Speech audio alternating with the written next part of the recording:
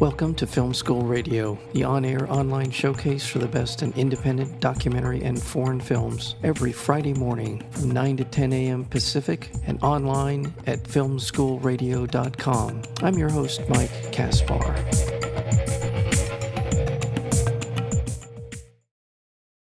Always tight on money, with a self-inflated view of his own genius, Bruce, played by Eden Marichaux, is an egocentric, self-professed writer, director, artist, and playboy who damages all of his relationships, romantic and otherwise, as he cons his way through his self-obsessed existence with a mixture of swagger and a deeply insecure persona. And we're joined today by the writer, director, and producer of a new film called Bruce, and that would be Eden Marichaux. Eden, welcome to Film School. Oh, thank you so much. I'm so excited to be here. Well, I appreciate you being here, and I want to congratulate you on a film that is a high-wire act. Your character certainly is that, and someone in the audience, I'm rooting for him, even though there are times when I don't really feel like rooting for him, and then other times I just see such a dynamic personality, and I was trying to figure out a way to sort of describe the film for our audience, and I would say this is I don't know if this is a good word. You help me out here. It's a brash feature film debut. Does that work for you? I dig that. That's cool to me. Okay. I like that. Okay. Yeah. Okay. Well, tell me a little bit about Bruce. Where did he come from, and how did this sort of evolve into a project that you wanted to turn into a feature-length film? Cool. Well, my writing partner Jesse Wakeman and myself, we were in when I jumped back into acting, we were in a scene study class together, and I met Jesse right away. We hit it off. Our acting teacher's name is actually Bruce Ornstein. So we dedicated it to him. He is not an a-hole like Bruce. But it was funny. It was called Hitting 30 at the time. And we were just like, we were coming up with these stories that were happening to our friends, us. And we were like, what if, we just kept throwing ideas back at each other about these screenplays that we wanted to write. And we were like, wow, they're eerily similar. So why don't we just do it together? So that's what we did. We got together. We wrote it in the process of about 9 months. And then we sent it out to some folks. Some folks really trashed it, man. Like, it was a 143-page first draft, and it's just like, we just, killed it. And sometimes that's not the best thing. It may not be the best thing to send your baby out that soon for people to critique it, right? Yeah, 143. So, that in most scripts, this is sort of a rule of thumb. A minute per page. Is that still what that is? Generally? That's a long film. Yeah, exactly. So it is a minute a page. So what we did was we shelved it because we were like, hey, man, nobody really, people won't dig it, whatever. We thought it was funny. And then over like 5 years passed, I wrote another screenplay that was dedicated to the memory of one of my former students, Latina Dobro, called Peanut. And it was, people were digging it. So I had a bunch of meetings in L.A. that all got canceled. And I was feeling like a victim. I don't like feeling like a victim. So I called my partner, Setha, on the phone. And we both had the idea at the same time, like, call Jesse, like, let's make Bruce. And I always follow my gut. Like, when I get goosebumps, I'm like, all right, that's the right thing to do. So then from there, went back home, had $2,500 in the bank, got a bunch, called all my actor friends that I love, and just put myself on the line where I was like, okay, guys, we're going to meet at my house. We're going to read the screenplay. We're going to be shooting it in a month. And just trusted that everybody showed up. We did a reading of it. It was still a first draft. Yeah. And then we were just like, let's make it. So that's kind of the genesis of how it happened. Because I was like, people aren't, you keep shopping scripts, and it's like, you have to let people, my thing was like, I got to make a business card. Well, first and foremost, the thing I was like, I want to make something that showcases how amazingly talented my friends are. And then I was like, no, I don't want to make a business card. So I know how to make a movie. Okay. So that was kind of Well, okay. Well, this is great because this is the leap of faith that I love. This is one of the things that drives this show. Film School Radio is about filmmakers. Most of my filmmakers are first, second time. I mean, I do get other people on the show, but I love this because these leap of faiths are the thing that inspire me. Because I'm telling you, I can't tell you how many times I've had somebody on who said, I have no idea how I was going to make this movie, but we just went out and started doing it. Yeah, I think that's the thing. That's the thing that I kind of learned. Once I got comfortable with the idea that this could be a piece of crap, right? Mm-hmm. That was a big thing for me. Like, I read a book called Mindset by Carol Dweck and another one called Grit by Angela Duckworth. And those books were I'm kind of fusing everything together, but in Mindset, it was just like there's a fixed mindset which believes that like talent exists and is a thing, and you have some people that are talented and some people that aren't, and then there's a growth mindset which is kind of like, okay, this might suck, but I'll get better because I learned from this sucky thing. Yeah. And once I got comfortable with that this is not the last thing I'll ever make and that I will learn a ton. Once I got comfortable with that, like, oh, this could be a piece of crap, I was good, you know, and it's a really hard thing to deal with. And the other part of it too is it's like people are always waiting to start their journey and to hop on a train. Like, oh, I got to get my suitcase. Oh, I have to get my toothbrush. Oh, you know what? I have to get new razors. I have to do this. I have to do that. Instead of just saying, you know what? I'm gonna hop on this train, and people will jump on the moving train. People are not going to jump on a train that's stagnant. They just won't do it. So the minute you start making things, it's like, oh, he's serious. Well, and then people around you are forced up their game, right? Yeah. They if you're great in it and everyone else isn't, they don't want to be. You don't want to be the person that people point at and say, you know what, you blew it. You didn't rise to a level that everyone else was at. So there's a lot of that. That's a great way to put it. I have not heard it described that way, and I think you're absolutely right. And speaking of those people in the film, you have a terrific cast of people around. Really solid people. Do you want to talk a little bit about your first roommate? Let's talk about Jason. So Jason Tottenham, which the funny thing is, everybody thinks that we're brothers. We were roommates for a couple of years. Jason is a phenomenal actor who is off shooting a show right now that I can't name the name of it, that he's recurring on. Is this Quantico? No, it's another show. Okay. That I promised I wouldn't let out. Jason is a great actor, better person, just had a baby. Comic timing is amazing. Many times we would sing Backstreet Boys songs around the house. Then Malay Chester, who plays the female lead in the piece. Again, we all went to the same conservatory, Maggie Flanagan Conservatory in New York City, and that's how we all kind of met. Malay Chester is again a phenomenal actor, done a lot of TV and theater stuff out here in the city. And again, like it was just the thing of like I just trying to give all my like. There, and I'm so grateful that when we got on the phone, the first thing you talked about was the cast, because again, like that was the main goal, that was the objective, so that people could see how amazingly talented these people are. Jay Deshette, who is she's a recurring character on Billions right now, and there's a funny thing too is like when we started this process, everybody was kind of like starting to maybe get a part here, maybe get a part there. Some of us weren't working as much, and then the idea of like, I feel like in a way, like hopefully this contributed to us getting out there. Well, they're risk takers. I mean, I think if you're an artist at all, if you're an actor, that is just the rules of the road. There, you've got to take some chances.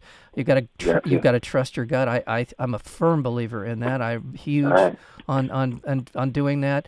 And I will tell you, all three of the people, Jason, Jade, and Malay, that you mentioned, there is a confidence in their performances that I think that's really what sets this apart. Jason just comes off as there's no affectation in his performance at all in terms of your friendship, in terms of sort of, how that his character and your character kind of unravel at certain points in the film.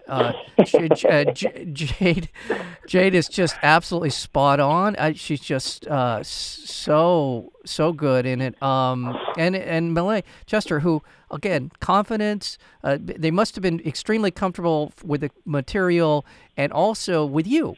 I mean, you were able to, whatever it is however you set up the set to do this, whatever input you got from them, it felt like they were invested in it. And I want to go back to this because I think this is really important. We talked about this a little bit before we went on the air, and that is, and we talked a little bit about it already, that this is such a high wire act. Your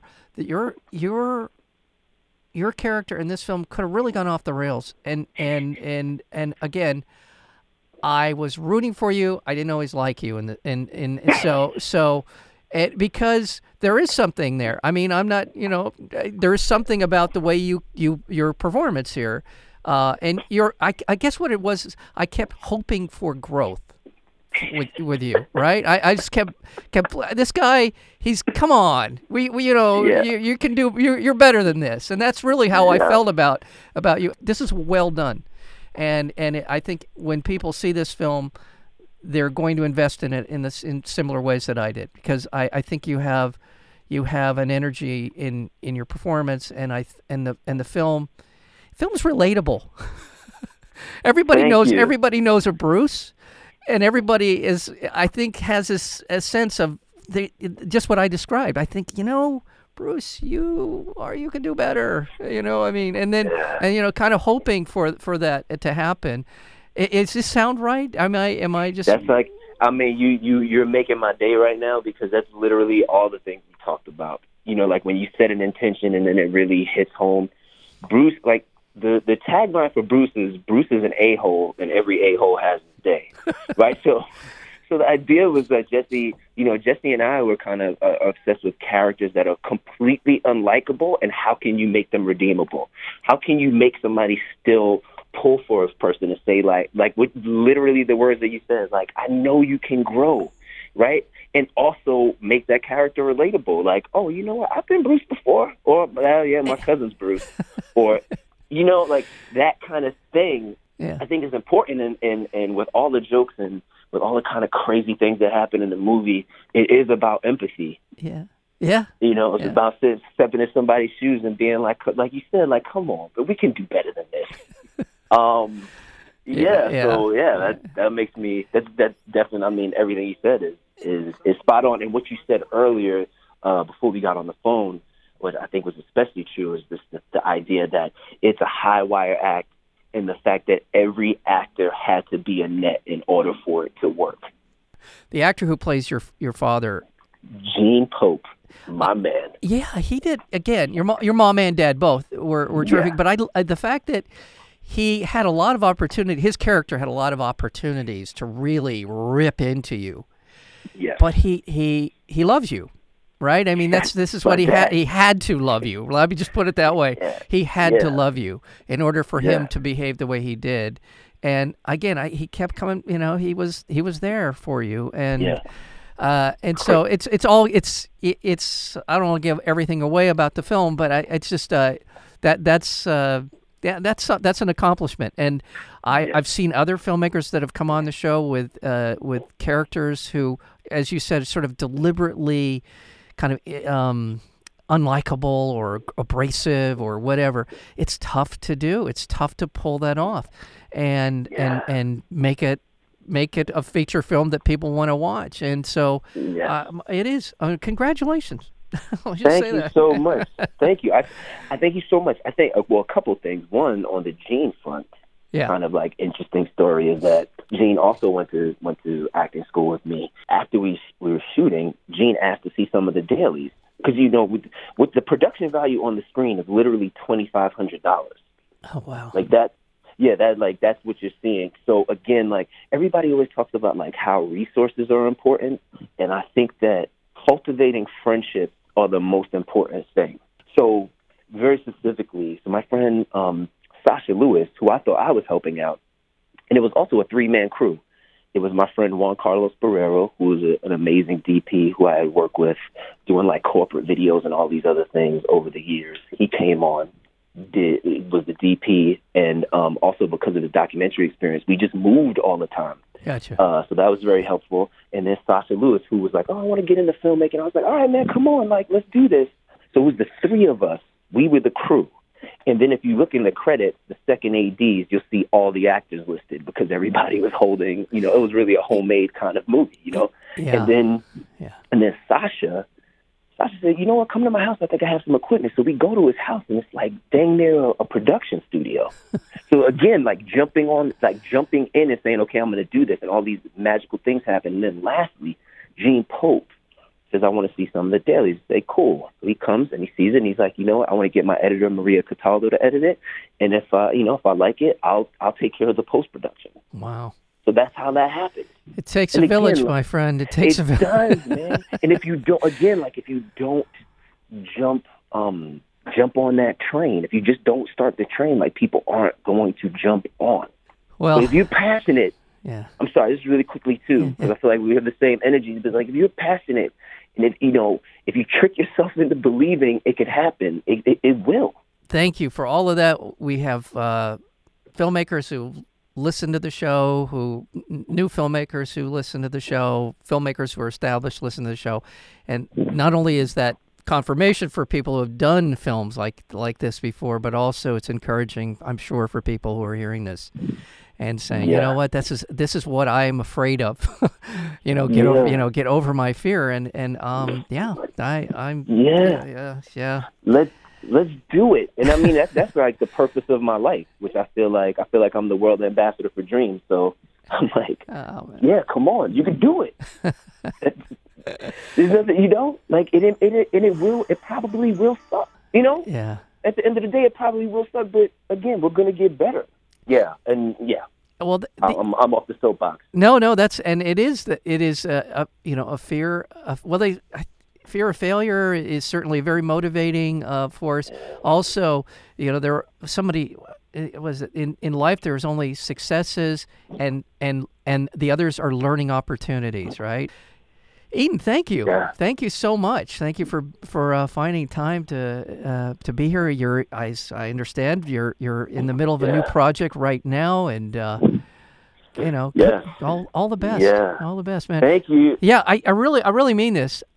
You have a terrific kind of presence on screen and a real energy, and I'm sure that these are things that you draw upon in your work, and you will continue to. And I look forward to not only letting people know about Bruce. It's opening here in Los Angeles on the 15th, so be looking for that on March 15th, as well as your future projects. And I hope you'll come back. Can I say one more thing? Sure, of course. Well, one, I do want to give another shout out to an actress, Face of Pleasure, who plays Meredith, which she had a really hard job of playing a straight man in a lot of the scenes. Face of Pleasure is the ex-girlfriend I keep going back. She's terrific. No. Yeah, she's terrific. Jamie Dunn. I mean, I could just say everybody.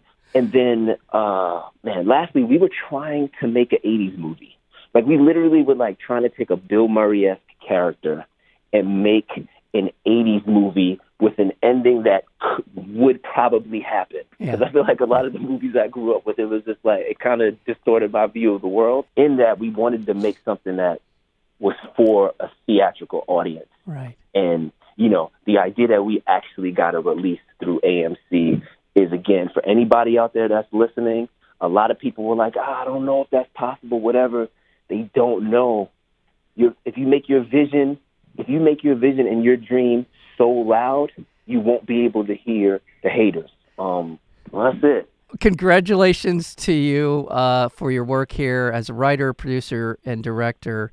Thank you, Eden Marichal, for being here on Film School. And like I said, come back when you got something else, and the doors will open, I'm sure. So congratulations.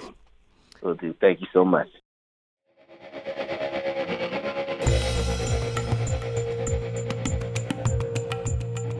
You've been listening to Film School Radio, the on-air online showcase for the best in independent documentary and foreign films. You can find out more about the program at filmschoolradio.com. I'm your host, Mike Kaspar.